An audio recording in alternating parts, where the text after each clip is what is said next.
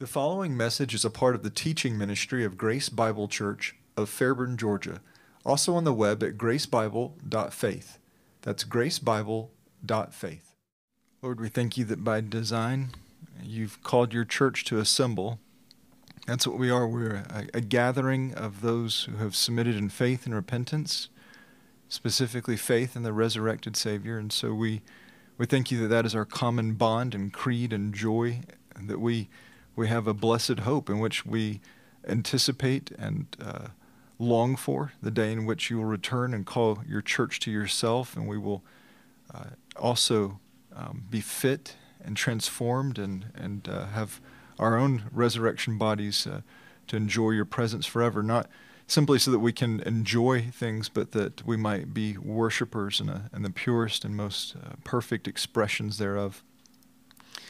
When we think about this, the church and what was Swaziland, and the testimony that's gone out from them is not as reputable as we would desire. We think about how often in the letters that Paul would write of the reputation of various churches, and often it was encouragement, and sometimes it produced the need for correction. And we think about the testimony that was spoken in 1 Corinthians 15 as we read a portion of this morning, but just to draw on the fact that if Christ wasn't risen, then we're of all men to be ashamed and feel foolish for the giving of our lives to a righteous and faithful path, to putting our hope in something of such a nature. And that hope is a transformative hope. And so we pray that that would be the testimony of your church throughout the world, and to include here. We're not beyond drifting. We're not beyond growing proud or weak or even carnal if we don't watch ourselves, if we don't intentionally walk in holiness and speak truth to one another and exhort and rebuke and encourage. And so, Lord, we pray that you would preserve the testimony of your church for your name's sake, and that we would live in view of your resurrection, and with that, your return. We recognize that you've ascended to the Father's right hand, that you are seated at the Father's right hand now, and we long for your return, and may we live expectantly and accordingly.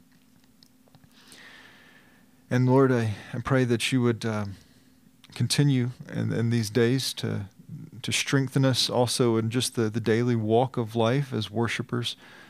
To that end, would you be pleased to help us as we turn to the Scriptures?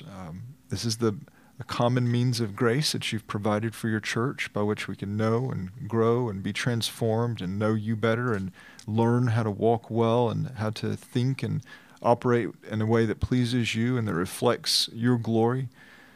And so may we come to the Scriptures now in a way that is humble, to recognize that it's not a measure of work or time or attention or skill, but a submission to your Spirit that will produce fruit in this engagement. And so please be my help, and please be the help of all your people. And Lord, have mercy on those who aren't yours. Think about our little ones and potentially others that are outside of Christ and that are in need of the things for which we both take for granted and rejoice in. May you open their eyes, and may you have mercy upon them as well, that they would join us in the company of worshipers. Again, be our help. Make much of your name in this opportunity, we pray in Jesus' name. Amen. So for the last several weeks, we've been laboring through the book of Jude. So if I occasionally slide in a reference to Jude, it's because it's familiar territory. I've loved and enjoyed that book. I was sharing with Denise this morning the original plan, which is, don't ever ask me to plan things for you. My original plan was that we would finish Jude probably around the end of March, maybe beginning of April. And that was pretty clearly shaping up to not be the case. And so I thought, you know what? It looks like potentially we'll land on Easter with a doxology. What a great place to land. And so we'll just finish out Jude on Easter. But we're right in the middle of the book at this point in time. So we're going to pause. But it has been our journey. It has been our work. And so with that being in view, as we've labored through the book of Jude and in that process, we established, and we've plainly observed that Peter's voice is clearly heard echoing throughout that letter. And so if you walked with us through 1 Peter or 2 Peter, coming into Jude, or even if you're just a student of the scriptures and you're familiar with 1 Peter and 2 Peter, you start thinking, well, this sounds a lot like that guy. And we've walked through that, and there's times that Jude even effectively quotes Peter or takes what he says and applies it to the dynamics of the situation as they've now developed. That's certainly where we are in the book of Jude, in the very middle of the book. It sounds very Peter-like, as it were. And we established that there's good reason for this. Peter wrote that threats to Christ's church were coming, and Jude went on to later write that they have come. Peter forecasted the need to contend, and when this time came, Jude reached back to Peter and drew from him generously. Well, this morning, as we observe a similar engagement by Peter, as he's going to do some reaching back. Not by way of a few years. We don't really know exactly the gap between 2 Peter and Jude. It was probably a very close time. It wasn't a lot of time that went by. And so Peter's going to actually reach back much further than Jude did. Not by a few years or even decades, but hundreds of years back to a Psalm of David in which David prophetically expressed what Peter had come to see and in such knew to be true, namely the resurrection of Jesus Christ from the dead. So once more, this morning we will observe that in Peter's desire to clearly express how to understand the momentous matter of Christ's resurrection from the dead, he did something very similar to what we saw in Jude. He reaches back, he looks back and says, where can I draw from truth to make sense of, to understand, articulate this matter? And he does that by looking to David's words, which first explain this moment so clearly that Yahweh would not forsake Messiah's soul to the grave or have his body see corruption therein, which is why the crucified and buried Jesus Christ has now also become the resurrected Jesus Christ, whom Peter was preaching. The same risen Christ who went on to engage his own half-brothers, to include James and Jude, transforming them from hostile unbelievers in the gospel context where they're rejecting their brother or their half-brother and the identity of him as Messiah, transforming them as they meet and engage the resurrected Savior from unbelievers to now slaves, not of their brother, but of the Lord's Christ. So as we begin this morning, and as we reasonably give special attention to this cornerstone of our faith, the resurrection of the crucified and buried Jesus Christ, let's first read from Peter's sermon at Pentecost in Acts chapter 2, where he draws from David's prophetic words of Christ's resurrection. So Acts chapter 2, we're going to just read verses 22 through 36. We're going to pick up with Peter stating, quote, "Men of Israel, listen to these words. Jesus the Nazarene, a man attested to you by God with miracles and wonders and signs which God did through him in your midst, just as you yourselves know, this man delivered over by the predetermined plan and foreknowledge of God, you nailed to a cross by the hands of lawless men and put him to death. But God raised him up again, putting an end to the agony of death, since it was impossible for him to be held in its power. For David says of him, I saw the Lord continually before me, because he is at my right hand, so that I will not be shaken. Therefore my heart was glad and my tongue exalted.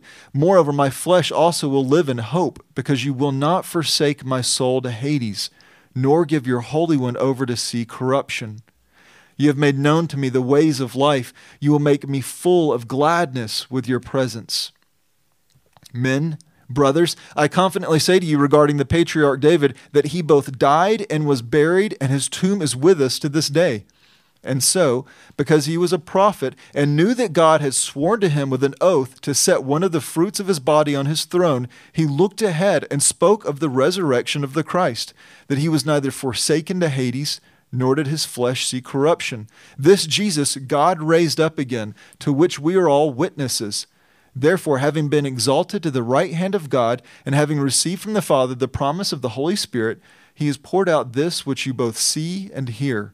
For David did not ascend into the heavens, but he himself says, The Lord said to my Lord, Sit at my right hand, until I put your enemies as a footstool for your feet. Therefore, let all the house of Israel know for certain that God has made him both Lord and Christ, this Jesus whom you crucified.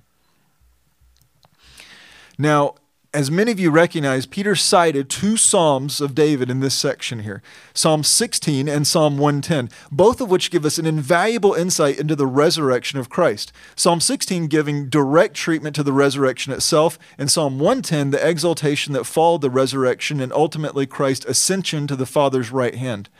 Now, we actually gave special attention to Psalm 110 last year on Easter or Resurrection Sunday, and now today our attention will be on Psalm 16, from which Peter cited a most extraordinary portion. And we will engage not only the selection of verses that Peter cited from, but the psalm as a whole, so as to provide the context for that which is being established as to be a prophetic statement, but also because I'm increasingly persuaded that the psalm as a whole, and not just this section, may be contributing to the Old Testament's larger development of the theology of the resurrection, a theology that was plainly in place for hundreds, if not thousands of years, albeit not as refined and clear as it would ultimately come to be through the fuller revelation provided in the New Testament, particularly through the Apostle Paul. Still, even in its earlier developments as a doctrine, it was quite a theological wedge between major Jewish groups of the first century. So as you recall in Matthew chapter 22, we see an incident that highlights that. And the ones that specifically rejected it, namely the Sadducees, they received a poignant rebuke from Jesus on this matter as he stated to them that they neither understood the Scriptures nor the power of God. So while the scribes and Pharisees received some of the severe rebukes of Jesus, especially as we see them cataloged in Matthew chapter 23, here we see such a weighty, one-time, heavy rebuke. You neither understand the Scriptures or the power of God. And this rebuke is quite unique and stands out and demonstrates the weightiness of this doctrine of the resurrection. And we have to think where we are in redemptive history when the rebuke was delivered.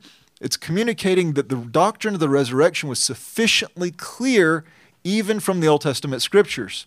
So recognizing that Peter draws from Psalm 16 to communicate Christ's resurrection and that the foundations of this doctrine were clearly established in the Old Testament Scriptures, let's give a measure of time and attention to the psalm in context and then further consider its larger role in this tapestry of resurrection truths. And before we read this psalm together, I'd like to provide my outline, as it were, just to help frame our engagement of the text and to help us as we begin to read it as well. So Psalm 16, first we have a header or introduction. It's common for the Psalms. It gives us a little bit of information in terms of maybe historical context, maybe liturgical information or musical information, maybe authorship. But here we have it's a Michtam of David. And then verses 1 and 2, we have David's request and self-identification. And we could further break that down to a preserving refuge and no independent good. In verses 3 to 4, we have a contrast of saints and idolaters, which we again could further break down to delighting in the faithful and opposing the wicked. And then verses 5 to 8, David's satisfaction and security. And we break that down with Yahweh's care and through provision and Yahweh's care through proximity. And then verses 9 through 11, Yahweh's worshipful provisions, further broken down with Yahweh's provision through temporal death and Yahweh's provision through eternal life. So with that being in view, let's read and give our attention to Psalm 16 now. It begins, a Michtam of David. Keep me, O God, for I take refuge in you. O my soul, you have said to Yahweh, you are my Lord, I have no good without you. As for the saints who are in the earth, they are the majestic ones, in whom is all my delight. The pains of those who have bartered for another god will be multiplied. I shall not pour out their drink offerings of blood, nor will I take their names upon my lips. Yahweh is the portion of my inheritance and my cup. You support my lot. The lines have fallen to me in pleasant places. Indeed, my inheritance is beautiful to me. I will bless Yahweh, who has counseled me. Indeed, my mind instructs me in the night. I have set Yahweh continually before me.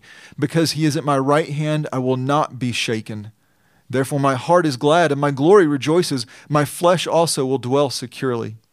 For you will not forsake my soul to Sheol. You will not give your Holy One over to see corruption. You will make known to me the path of life. In your presence is fullness of joy. In your right hand there are pleasures forever. Now, as we stated, Psalm 16 begins with the header, a Michtam of David. So first and most plainly, we recognize the psalm is a psalm of David, and this conclusion is validated by Peter, as we saw in Acts chapter 2. So a lot of times people will question, are the headers authoritative, and do they give us good information? I am persuaded I would see that as part of the psalm, but when we have a New Testament reference that affirms that gives us a sure, clear authorship. So we know it's a psalm of David, again, as validated by Peter. But the other element provided for us here, namely that it's a miktam, that's not quite as plain. And now, not unlike some of the other terms that are found in the headings of various psalms, we don't have a firm conclusion on its meaning. Sometimes we have liturgical terms or musical terms, and we're not fully sure how that would be practiced or what it might be expressing. Sometimes it's very obvious, and sometimes it's even just quite clear. Other times we don't know. We don't use that term. That term didn't carry on in a way that maintained an identity that we can immediately have clear to us. Probably in time, maybe in time, scholarship will find something that will make that clear. But for now, we're not completely certain of its meaning. However, we can observe of its that it's a description or title in the header of 5 other psalms. And so we see this list here. It's 5 other psalms, all psalms of David. They're clustered together, 56, 57, 58, 59, and 60. And so with that, maybe we can make some observations. Why does he use that term miktam, a psalm of David, a miktam of David? And so with that, we just make the following observations. Very broad, very general, but Psalm 56. We noticed that when David was seized by the Philistines in Gath, and a dramatic incident there. 57, when David was fleeing from Saul, another very dynamic and dramatic incident. Psalm 58, a precatory psalm of David. And then 59, when Saul was attempting to kill David. And then Psalm 60, when David and Israel suffered a substantial military setback.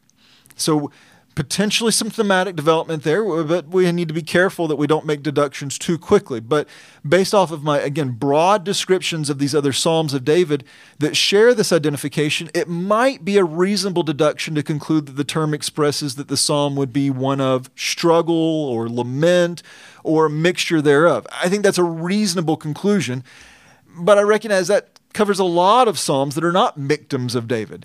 And so I have to concur with the observations expressed in the K&D's Psalms commentary when they state, but there is no trace of anything like bitter complaint, gloomy conflict, or hard struggle. The cry for help is immediately swallowed up by an overpowering and blessed consciousness and a bright hope. There reigns in the whole psalm a settled calm, an inward joy, and a joyous confidence, which is certain that everything that it can desire for the present and for the future, it possesses in God. And so, I think they made a really good observation for Psalm 16, and so that kind of bumps us out of the category of lament and struggle and hardship, because all those, as the commentators stated here, were effectively swallowed up. And so we're left with not necessarily knowing what the miktam element is. So while the proper identification of the term, it's going to continue to elude us, perhaps today and perhaps tomorrow, and it has for many Bible students and teachers and commentators alike, it does provide us an opportunity to highlight something, though, that the tone of this psalm expresses a clear and confident trajectory, that it's different in a lot of ways from those others where we say, oh, it's got to be one of struggle because struggle is effectively done away with. It doesn't have a heavy presence. It's present, and then it becomes less and less, and then altogether diminished by the time you get to the end of the psalm. So I would argue that it finds its pinnacle sourcing of worshipful joy and confidence and centering on the hope of the resurrection. And with that, again, just diminishes the place of any struggle. So this and that being expressed most plainly in verse 10, as we'll see. But we still don't need to gloss over the fact that there's also language of struggle. So even though I'm going to concede that it's done away with and overwhelmed, there is still some language of struggle there and some opposition throughout the psalm. So we do need to wrestle through that as well. And as we'll soon see, the opening and exclusive petition, the prayer in the psalm, is that he would be what? That he'd be kept. Lord, keep me. And that's not an artificial request. It's not it's prayer time, I need to think of something to say. Lord, keep me. That's a good prayer. It is a good prayer, but it was sincere and it was cried out by one who knows what it was like to be kept. So for some reason or another, David petitions that God, here translated from El, or the powerful and magnificent God, would keep him. And bundled into this request is the affirmation of David also having taken refuge in God. So again, Lord, would you keep me? You've been my refuge. Lord, keep me. There are also persons that David will go on to identify as bad company, those with whom he has disassociated himself. And then finally, there's another enemy that David speaks to here, namely death and the corruption that accompanies it. And so there is struggle all the way through. It just gets resolved. That's all. So while worshipful confidence in God both now and through eternity is the sweeping thrust of the psalm, there's still the presence of opposition and or struggle in the present as well. Okay, now that we've considered the psalm's header, let's begin working through its respective sections, beginning with David's request and self-identification as established in verses 1 and 2. Now, as we've already established, here we have David's only petition, his only prayer in the psalm, namely, again, to be kept, to be guarded, to be preserved. But for what reason is David requesting God to preserve him? Well, we don't know, but we do know that when he was in need of preservation, in need of safekeeping, in need of help, David looked to God. And I know that sounds really overly simplistic, but you put yourself in the middle of struggle and you find out where's your dependence, where's your help. And so we know what David did. He looked to God, not first or primarily to friends, and the Lord's graced us with company and fellowship and friends, but that wasn't the first place he looked. He didn't look to the militaries or arsenals, but to God. And this was a reasonable request to the Lord, who, as we've affirmed ourselves in our early work in Jude, is a God who keeps, right? We've rejoiced in that. We labored in Jude, and one of the very first things we do is that he keeps us.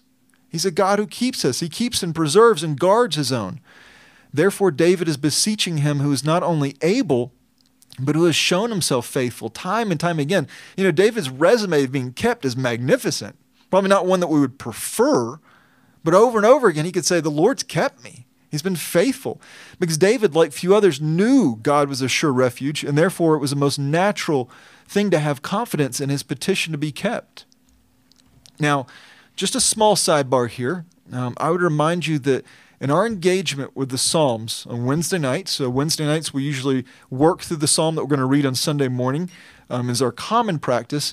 Well, and as we do that, it's also a common pattern to look at how the psalmist prays. How do they pray? How do they petition God? How do they cry out to God? How do they speak to their Lord? And we would do well to remember that how David prays here was intimately informed by that painful resume of suffering and struggle, but one that consistently demonstrated a simple truth every single time, namely that God keeps those who take refuge in him. So while it may not be the resume of our choosing, namely one of sorrows, sufferings, and struggles, if they are accompanied by patterns of entrusting ourselves to God's keeping us as we find refuge in him, then it will prove to be a resume that transforms us to be a bit more like David, who is a joyfully confident worshiper. So again, whatever the circumstances, it's easy to express, well, things work out for good. Well, thanks be to God, that's an easy thing to say because it's also true. But what's it accomplishing? It's showing time and time again that he keeps, that he's faithful. He's a good and faithful refuge. And it provokes us to learn to pray, again, much like David, who I would argue is a quintessential worshiper. Now, coming back to Psalm 16. Back to this opening petition here, we observe that David went on to express an element of self-identification regarding his own goodness, being exclusively rooted and sourced in Yahweh, his Lord. Now, as we consider this, let's take another peek back to Jude. So I mentioned we're familiar with Jude. He's a dear friend of ours. We're just borrowing some time away from him. So we're going to take a peek back to Jude, where we've affirmed that the identity of a genuine believer in Christ is one who is submitted to Christ's lordship, a matter that's emphatically expressed by the contrast of the clandestine offenders who are described as doing what? Denying our only Master and Lord, Jesus Christ. Now consider how this like manner is being expressed by David, who at this time was the chief sovereign of Israel, and as such was stating that though he was the anointed king, he recognized that he was subservient to the anointing king. David was affirming that he too was wholly under the lordship, the authoritative direction and desire, and in submission to the will of Yahweh. He would join the company of Jude as he saw the resurrected Savior and says, I'm a slave of Christ. He's under the lordship of Yahweh. Nothing has changed in regard to these patterns, again, of submission and obedience, demonstrating that we not only would do well to petition the Lord like David, to cry out to him, Lord, keep me, you're my refuge, but also to express our identities, again, as ones in being joyful submission to our Lord. Again, that's the pattern that we see throughout the New Testament. Those who beheld the resurrected Savior, the identity they assume may or may not be apostle, may or may not be a leader in the church, but they were slaves and servants under the Lord Jesus Christ. And as we continue on here, we then recognize that David goes on to express that Yahweh, his Lord, was the root and source of any goodness that he possessed or experienced.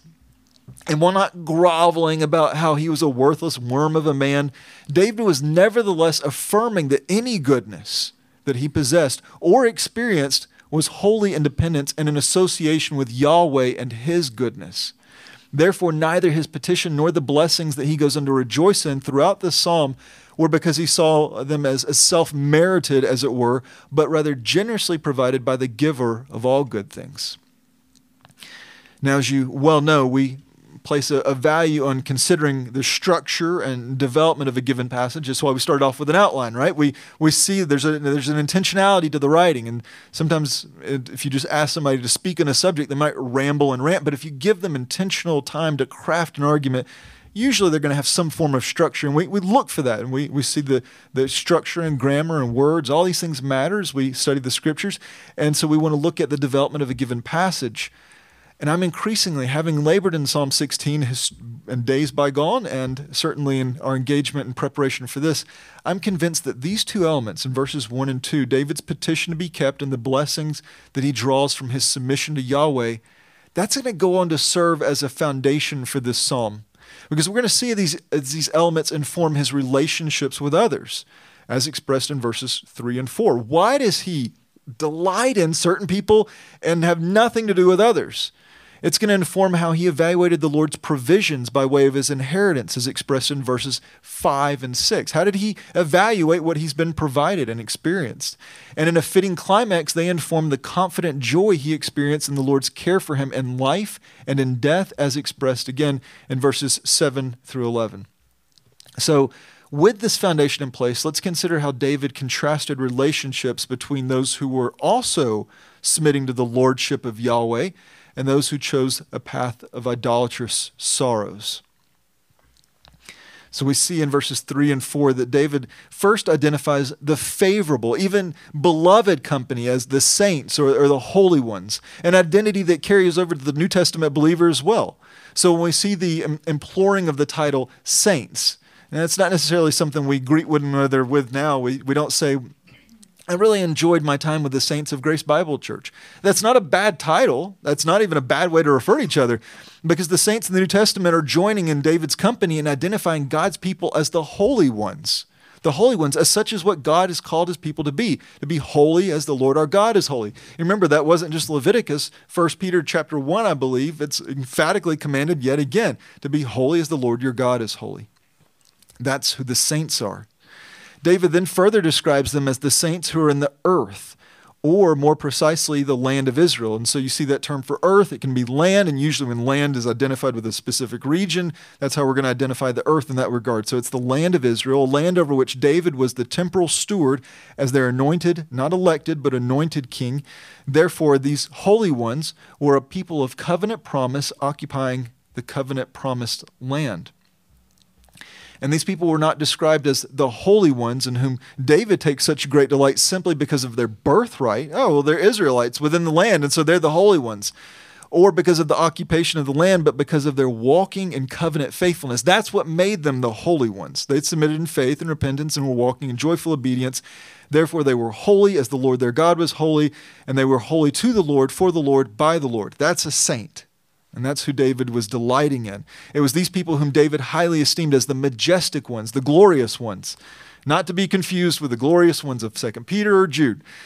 These are the majestic ones, the holy ones of Israel, the faithful believers, and for whom he had set his full affection.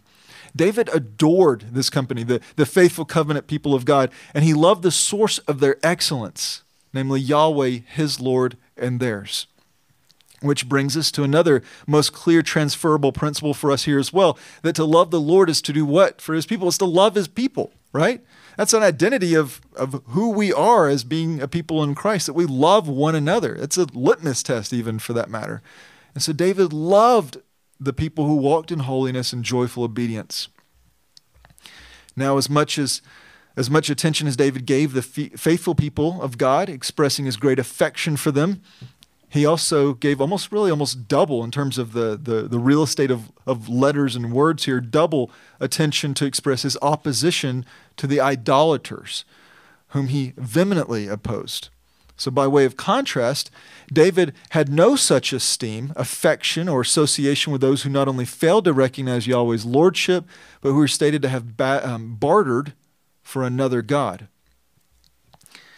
Now, while there are differing conclusions, and maybe even in your translations in terms of how this term bartered should be communicated, some translating it as they run after other gods, or they desire other gods, it appears most plainly to be, I think bartered is a good term. It communicates a dowry or a bride price, a payment, a situation in which there would be an initial investment that expresses the securing of something of precious value.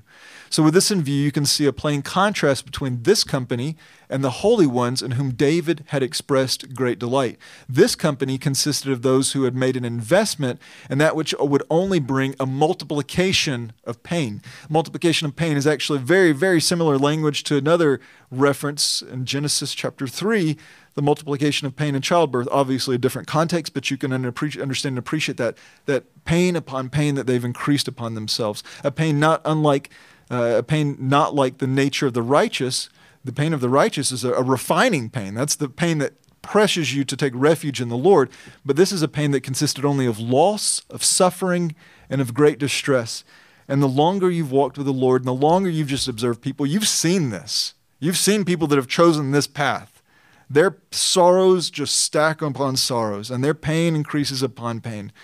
Coming to a like conclusion regarding this matter too, as far as these godless ones who have bartered for another god with a bride price, as it were, a down payment. John Calvin made the astute observation that in the context of idolatry, the full benefit of the gift is lost, and what is gained is the wrath of the one true God, and thereby their sorrows.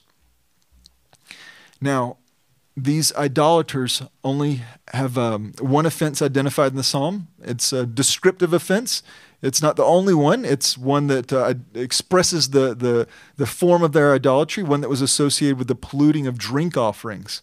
But it appears to have been a vulgar offense, as it were, as it's a defilement or mockery of the larger sacrificial system that the Lord established for his people. Because while not as prominent as other elements of the sacrificial worship system, drink offerings were a consistent part of Israel's worship. And while there was significant bloodshed and sacrifice, the drink offerings didn't include blood. They consisted of wine and strong drink, not blood, which was never to be consumed or used in this way. Therefore, David testified to have no part in their distorted worship to false gods, and went on to state that he would not even take their names upon his lips. Not the names of the offenders, but the names of their gods to whom they had bartered and pursued, as it were. A matter that it might appear that, wow, he's not only pious, he's super pious. And it wasn't an expression of protest, as it were, as an act of obedience, all the way back to, again, recognizing and loving Yahweh's law, Exodus 23:13. It was David choosing obedience in the full expression of these matters. As the holy ones, the saints, the obedient ones, those who were submitted in faith and repentance and in lives of obedience, were commanded to not even make mention of other gods or to have them heard from their mouth. And then from here we advance to our next section, verses 5 to 8. And our third and largest section of the psalm, and one that I think we can reasonably view as, it's 4 verses. I kind of went back and forth. Should it be 2 sections? But it's really 4 verses, a unit of 2 parts consisting of 2 verses each. But as a unit, they plainly express David's satisfaction and his security. So we've seen the establishment of petition and identity, the relationships that he's engaged with or disassociated with, and now we're seeing what is his satisfaction and security. Well, in verses 5 and 6, we see Yahweh's provisional care framed in the language of inheritance, of sustenance and land. David recognizes that just as he has no good without the Lord, so he also has no provision or true care without the Lord either. Therefore, he sees the provision of his care and its associated blessings as so bound up in the Lord that the matter is inseparable to him. He states that Yahweh is the portion of his inheritance in his cup. Now, it would appear to me that David was, I'd say, intentionally borrowing from the Levitical tribe's experience, not to appropriate what is theirs for himself, but to express how preciously privileged they were in their unique position of appearing to lack and yet having everything. So again, he's drawing on the fact that it appeared that, boy, they didn't get what everybody else got, but yet they got more. We see just one of the many references in Deuteronomy chapter 10, because again, what's the nature of appearing to lack but having everything? Well, as you recall, the tribe of Levi was the only tribe not allotted land by Yahweh, and that was a really big deal, how the land was secured, how it was allotted, how it was preserved through the lineage and the tribes. All that was very carefully constructed by the Lord, but the tribe of Levi wasn't given any land. And here we have the promised land, and the people don't even have land. And the prescribed borders have been provided by Yahweh again, but none for Levi. And here, by contrast, you have David's part of the tribe of Judah. A magnificent, large tribe, huge portion of land.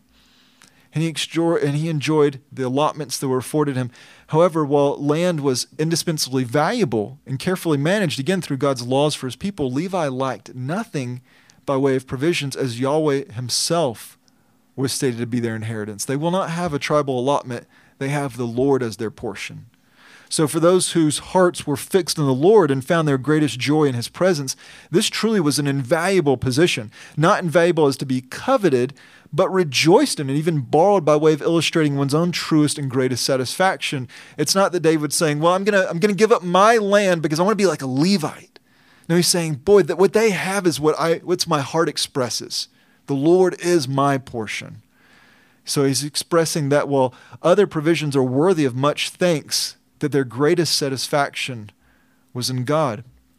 And this was a matter we've worked through in our recent studies in Psalm 119, as the psalmist there expresses a like conclusion when he says, Yahweh is my portion. I have promised to keep your words. And again, by David, we see in Psalm 142, I cried out to you, O Yahweh. I said, you are my refuge, my portion, and the land of the living. So once more, David affirmed that Yahweh was the source of his sustenance, his provisions, and needs, a matter that he continued to develop in expressing his worshipful gratitude for the kind providence and the allotting of his own tribal lands, a reference that also perhaps was used in maybe a dual capacity to express not only natural provisions and the blessings, but the preciousness of the Lord, in a sense also being his inheritance, and therefore making his greater inheritance all the more pleasant and beautiful to him.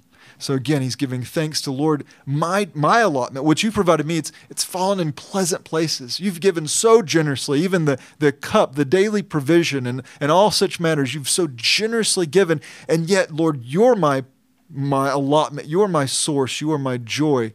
And so he's having this dual expression of thanksgiving for what the Lord's given and the natural physical sustenance and care, but also even beyond that, to have given himself. And from here, we now observe that the second half of this larger section, consisting of verses 7 and 8, began with an enthusiastic expression of worship by David, as he states that he will bless Yahweh. So again, we have his identity and his petitioning to God. We have the company he keeps. We have the provisions that he's found satisfaction in, and that satisfaction erupts with, I'm going to bless Yahweh. And we think about that term bless, and we often associate the act of blessing as being expressed toward the people of God, that we are a blessed people, or perhaps even blessing one another, but not necessarily us blessing God. However, there's a fitting expression of worship that's expressed in blessing God, one of expressing exuberant praise toward him, usually in a context of thanksgiving. So one might bless God for his delivering them, for his provisions toward them, or for some other form of special care he's extended to his people. And here, David tells us his reason for blessing Yahweh. He states that the Lord has counseled him. He is given wisdom to negotiate his path well and to skillfully engage the challenges of this life, which may well include struggling with others, if not even himself. And David then went on to state that his mind instructs him in the night, which I would understand to be a natural overflow of this more overt care by the Lord for him. Likely, David was expressing what the psalmist in Psalm 119 so skillfully shared of his own experiences, that the Word of God has so permeated his mind and heart that it had fully consumed his attention in both the day and nighttime hours.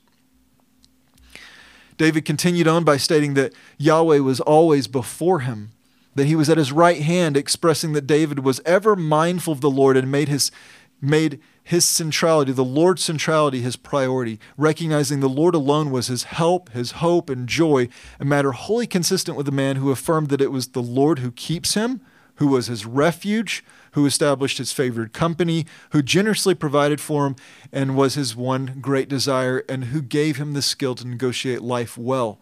That kind of identification and rooting in the Lord will always keep Yahweh before you, will always keep the Lord before you. And finally, here David stated that Yahweh was at his right hand, the place of favor and honor. He's not belittling the Lord, saying, well, Lord, you're over here. No, he's saying the Lord's at an esteemed and elevated and honored position. As he takes such place with David, David will in turn not be shaken.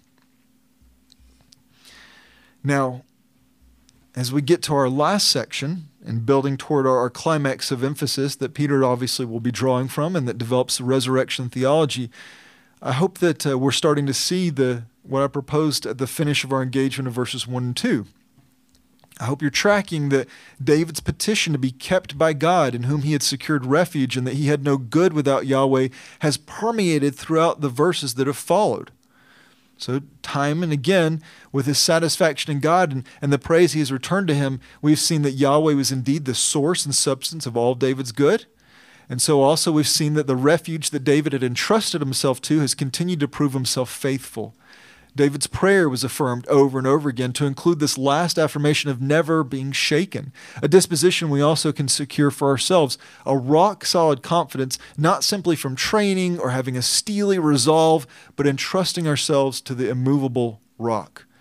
So those foundations are developed all throughout, all the way through the present, and now that brings us to our last section here of the psalm. And with this, we come to the culmination, as it were, of Yahweh's provisional keeping, his care, and his goodness expressed toward his beloved. A section we titled Yahweh's Worshipful Provision, provisions through temporal death and provisions through eternal life. In verses 9 and 10, we read that David writes, "Therefore my heart is glad, and my glory rejoices. My flesh also will dwell securely. For you will not forsake my soul to Sheol. You will not give your Holy One over to see corruption." Now, as we hear that, I hope something's stirring in your mind. I think it's quite natural if you're a good student of the Scriptures, and especially of that latter tiny portion that we call the New Testament, because we love that. We're New Testament believers. I hope that as we read that, something's coming to mind. I hope that it can't help but come to mind. Namely, Acts chapter 2 and Acts chapter 13, as the apostles Peter and Paul cited these precious verses to express the glory of Christ's resurrection. And I think that's a good place to let our attention rush to. I don't think we're being bad students of the Scriptures to say, when I hear that in Psalm 16, my mind rushes over to Acts 2 and 13. Because, again, we're New Testament believers who have a precious vantage point by which we can and should think about these texts, but also because I believe, and I'm increasingly persuaded this way, that David, however imperfectly, and and by imperfectly I don't mean in a faulty way, but just a lack of full information, I think he would have us have our minds go there. I think that's the very design of this text. Acts chapter 2, verses 30 and 31. And so because David was a prophet and knew that God had sworn to him with an oath to set one of the fruit of his body on his throne, David looked ahead and spoke of the resurrection of the Christ, that he was neither forsaken to Hades, nor did his flesh see corruption. So there are some incidental prophets that say things like, well, that happens to be true, or the Lord used them in some way or fashion or other. I think there was an intentionality to that under the influence of the Spirit of God. under the inspiration of the Spirit of God. But while that's where we will land in a short time, let's slow down though. We are in Psalm 16, and let's slow down and walk through these verses as they stand here. So let's hear David in real time, as it were, in Psalm 16, and then we'll take a view to the more full development of it.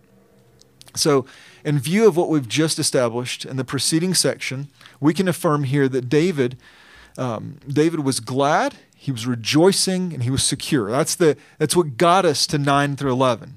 He was glad, he was rejoicing, he was secure. He's a man of prayer, a man of confidence in God, a man of joy in God.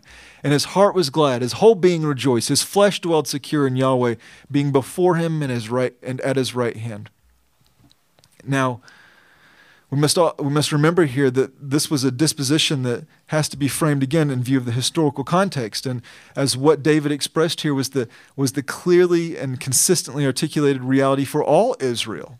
All Israel, so insofar as they operated in covenant faithfulness, they could express the same kind of things, because with their obedience to Yahweh and his law, there was the expectation of enjoying the blessings of securely dwelling in their promised land, and there was the expectations of enjoying their Lord. Therefore, dwelling securely, as he states, was both a sure blessing from Yahweh and, as applicable, also a kind expectation associated with their restoration in time, to again securely dwell in the land, a matter of anticipation for the days to come. So David, and what he's expressing here, that was the expectation of walking in covenant obedience.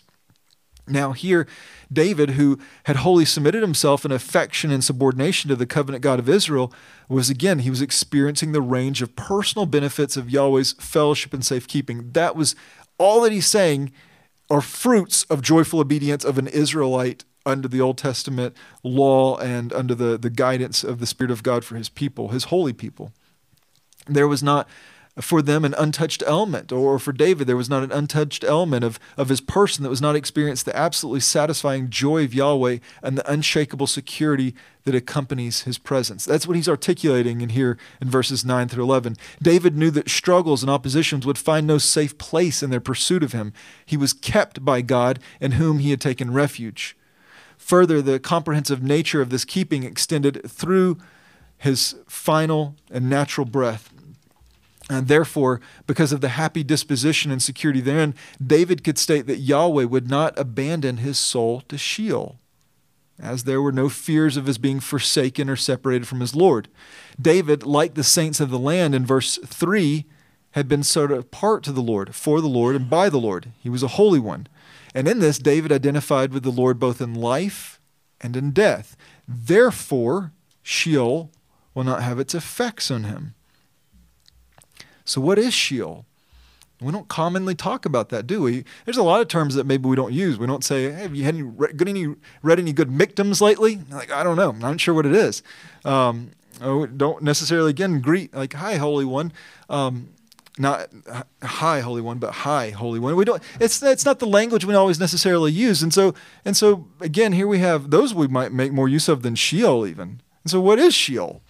Well, Sheol's the place of the dead.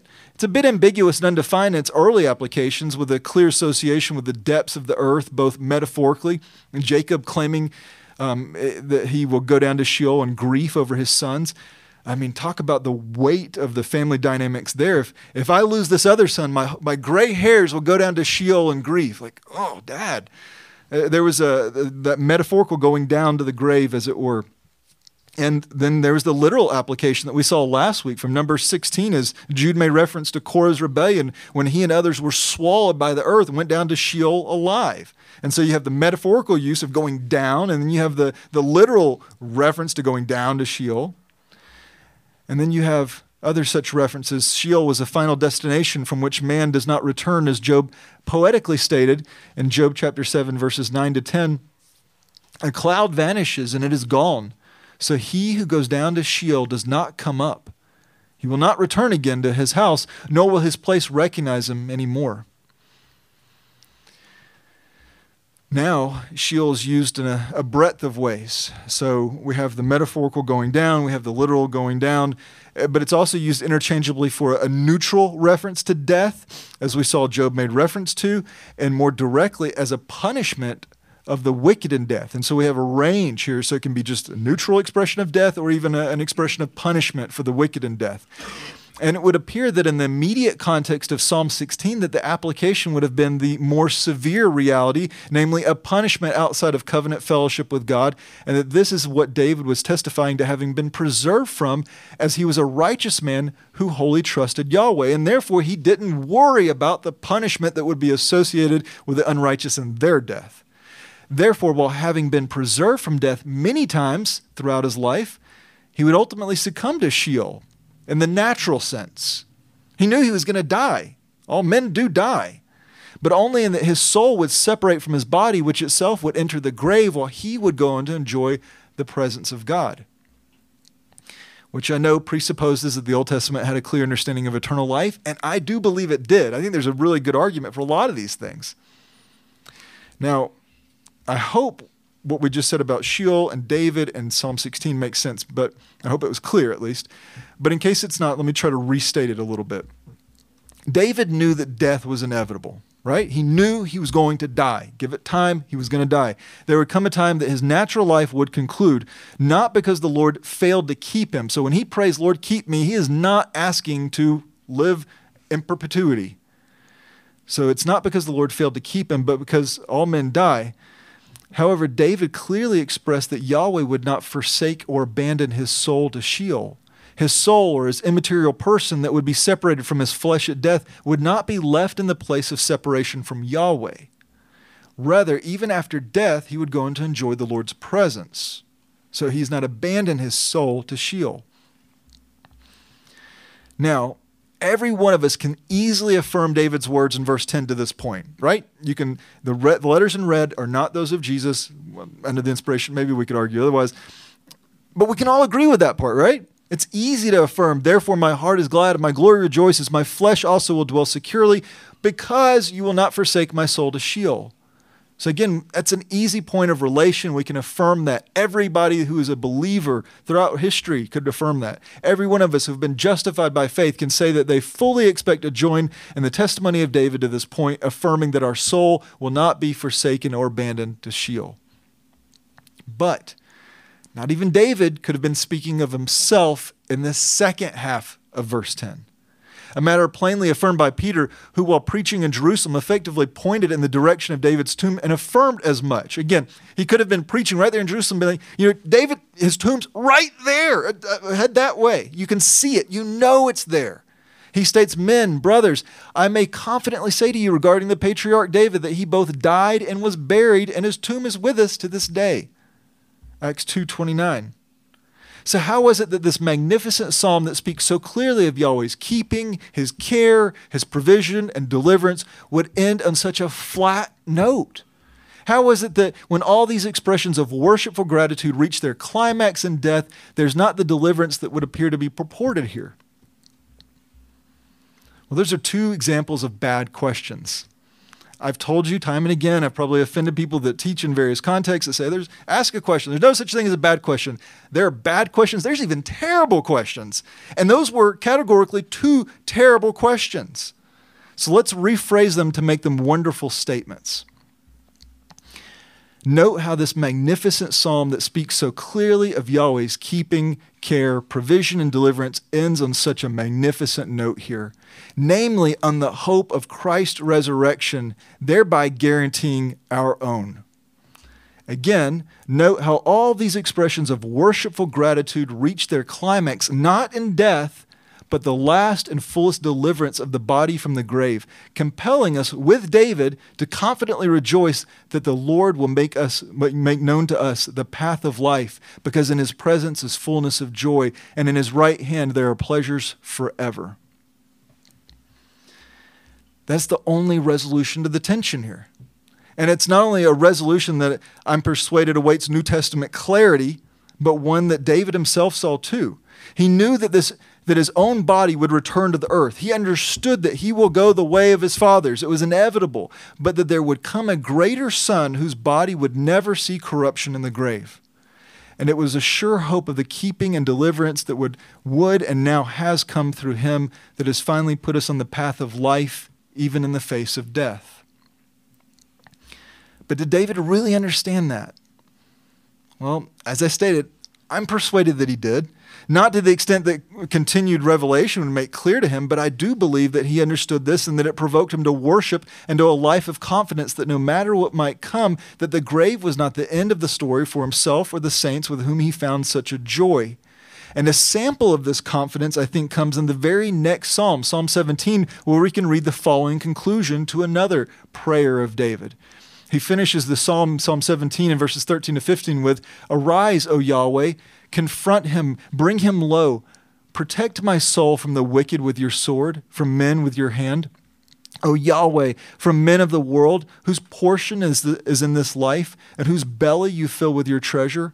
They are satisfied with children and leave their excess to their infants." So they have a very immediate temporal view to this life. Lord, deliver me. I don't want to be like them. By contrast, as for me, I shall behold your face in righteousness. Sounds very New Testament-ish, doesn't it? I will be satisfied with your likeness when I awake. Did you hear that contrast?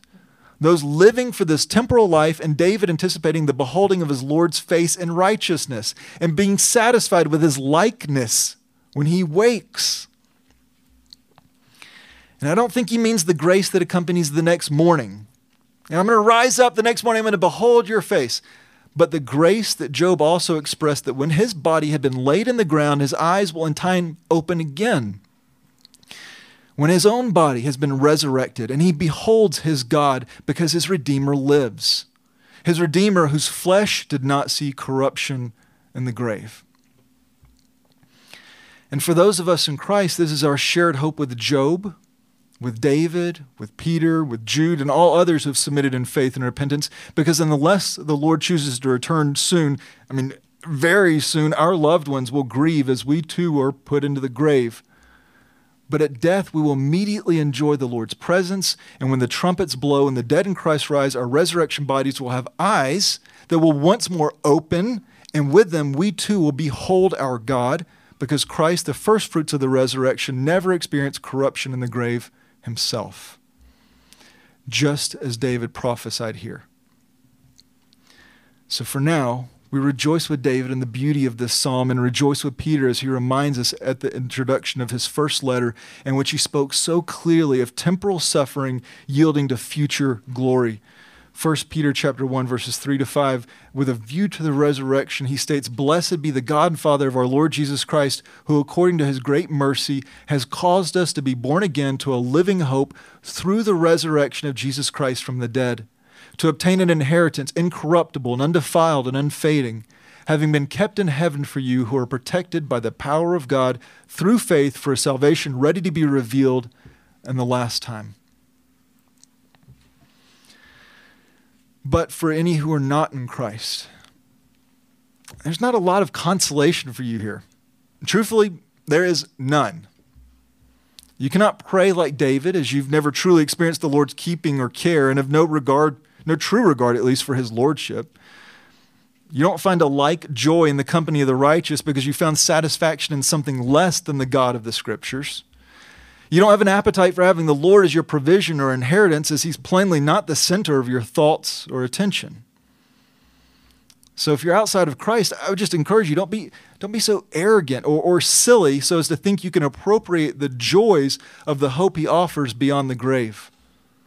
Because believers find joy in every section of this psalm. It is just that we almost forget all these other glorious elements in view of the climactic ending. So as we close, I would gently remind anyone who might find David's petitions, perspectives, and running joy maybe a bore or disconnected. I'd remind you of something, that tomorrow, April 18th, will be the half of a well-worn cliche. What's the common, I'm sure Kurt finds great satisfaction in this cliche, there's two things that are going to come that are inevitable. They're what? Death and taxes. Well, tomorrow's tax day. And the other half of that cliche, death, it may come sooner, it may come later. None of us know. But as Paul stated when preaching to others and having just cited himself the glories of Christ's resurrection as prophesied in Psalm 16:10, he states, quote, "Let it be known to you, brothers, that through him forgiveness of sins is proclaimed to you." So take heed. Hear, believe, and repent. And for the saints, the holy ones, in whom David would find such great delight, this glorious truth of Christ's resurrection is why you should remember and rejoice, because, quote, the Lord will make known to us the path of life, and in his presence is fullness of joy, and in his right hand there are pleasures forever. All right, let's go to the Lord in prayer.